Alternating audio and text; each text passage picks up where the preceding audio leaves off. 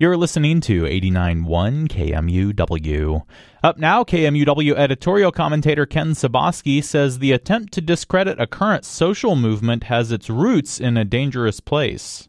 There has been some confusion over, or perhaps an intentional perversion of, the meaning of the Black Lives Matter movement in America.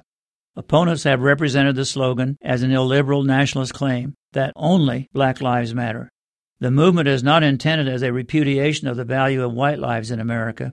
As the Yale University philosopher Jason Stanley says in his book, How Fascism Works, the slogan is intended to point out that in the United States, white lives have been taken to matter more than other lives. As Stanley says, Black Lives Matter is supposed to call attention to a failure of equal respect. In its context, it means Black Lives Matter too. As Stanley notes, at the core of fascism is loyalty to tribe, ethnic identity, religion, tradition, or nation. But in stark contrast to a version of nationalism with equality as its goal, fascist nationalism is a repudiation of the liberal democratic ideal. It is nationalism in the service of domination, with the goal of preserving, maintaining, or gaining a position at the top of a hierarchy of power and status.